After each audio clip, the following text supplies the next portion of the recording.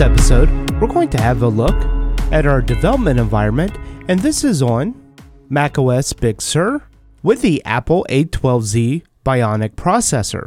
So this is the developer transition kit that Apple announced at the WWDC this year. And so in this episode, we're not going to take a tour of the new macOS Big Sur operating system, nor are we going to dive into the Apple A12Z processor too much, but instead we're going to look at setting up our development environment. With each major release of macOS, there's always some changes in our workflow and how we do things. And one thing that we have to remember about this is that the operating system Big Sur is in a beta version. The hardware is not official. It is a developer transition kit. So we can expect that some things will not work. So I'm a big fan of Docker because it gives us a lot of flexibility. And during the WWDC, they mentioned that we would be able to use Docker. And I do believe once the Apple Silicon processors come out, later this year or next year, that will be the case. But we'll go ahead and download Docker for Mac right now, and we'll give it a shot. And it's a pretty simple install, with just dragging it over to Applications.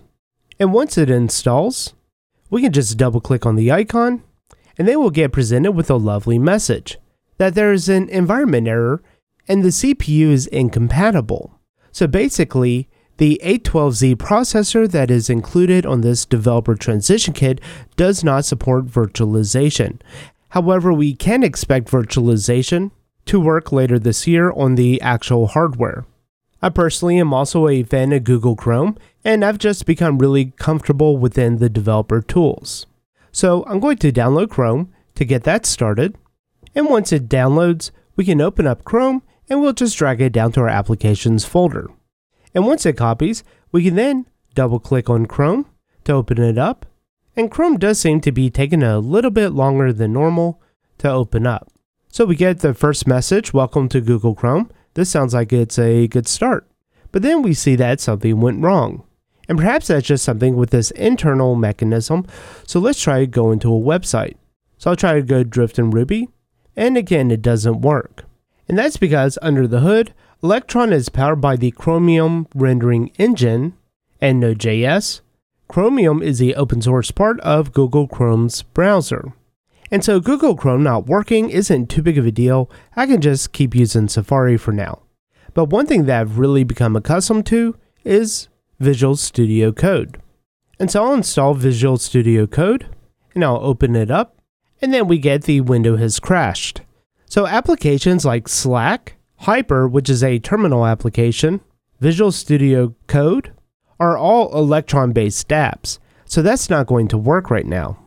And if we go to the GitHub issues for Electron, we can see that there is an issue with Electron on Apple Silicon and or macOS Big Sur. And one of the issues I think that we'll see that is more common is that a lot of applications don't have a specific ARM build. And rightfully so, and that's something that I think we'll really see change in the future, where a lot of binaries and applications will not only still be built for x86, but they'll also have their own ARM counterpart. But for now, at the time of this recording, Electron apps will not work on the Apple Silicon. So even the Rosetta 2, which is supposed to create an x86 to ARM translation, obviously is not working quite yet with the Electron apps. Which is funny because even 20 minutes into the WWDC video, they even listed Chromium and Electron as some of the featured technologies. And it does look like they are making some progress, but for now, Electron will not run under Rosetta 2, as well as any kind of Chromium-based thing. But let's move on to another package that I use quite a bit.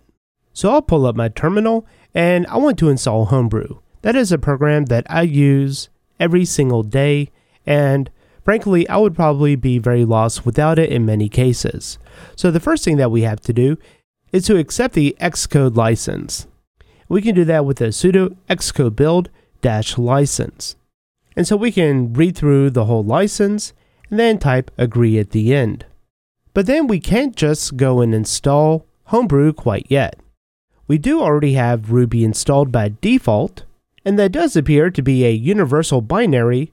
However, there is one issue with Homebrew, and it's not really an issue with Homebrew so much, but it is an issue with one of the Ruby gems.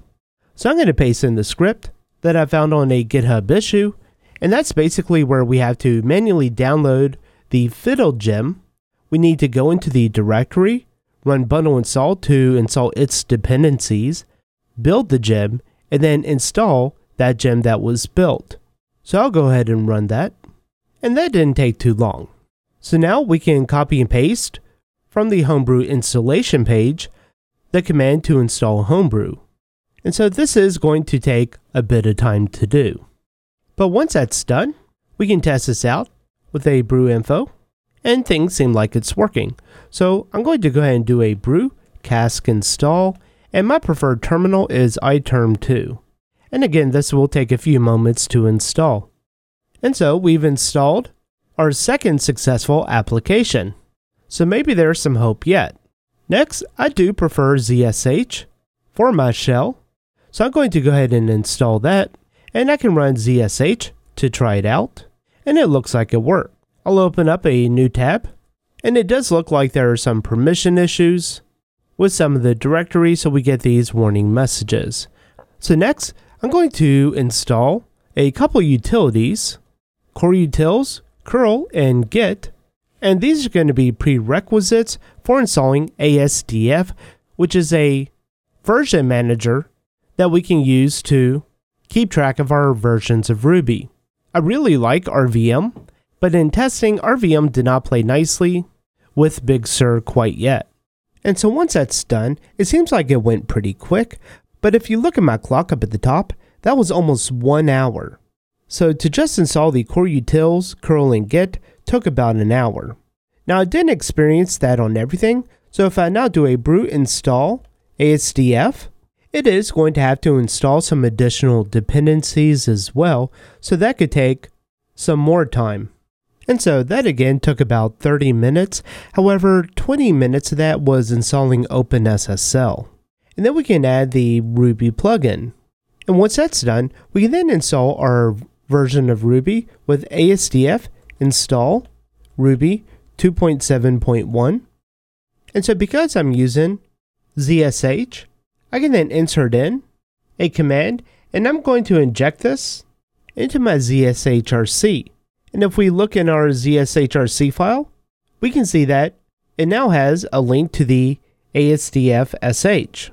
And so once we run source.schrc, we can then type ruby-version, and now we're using Ruby 2.7.1.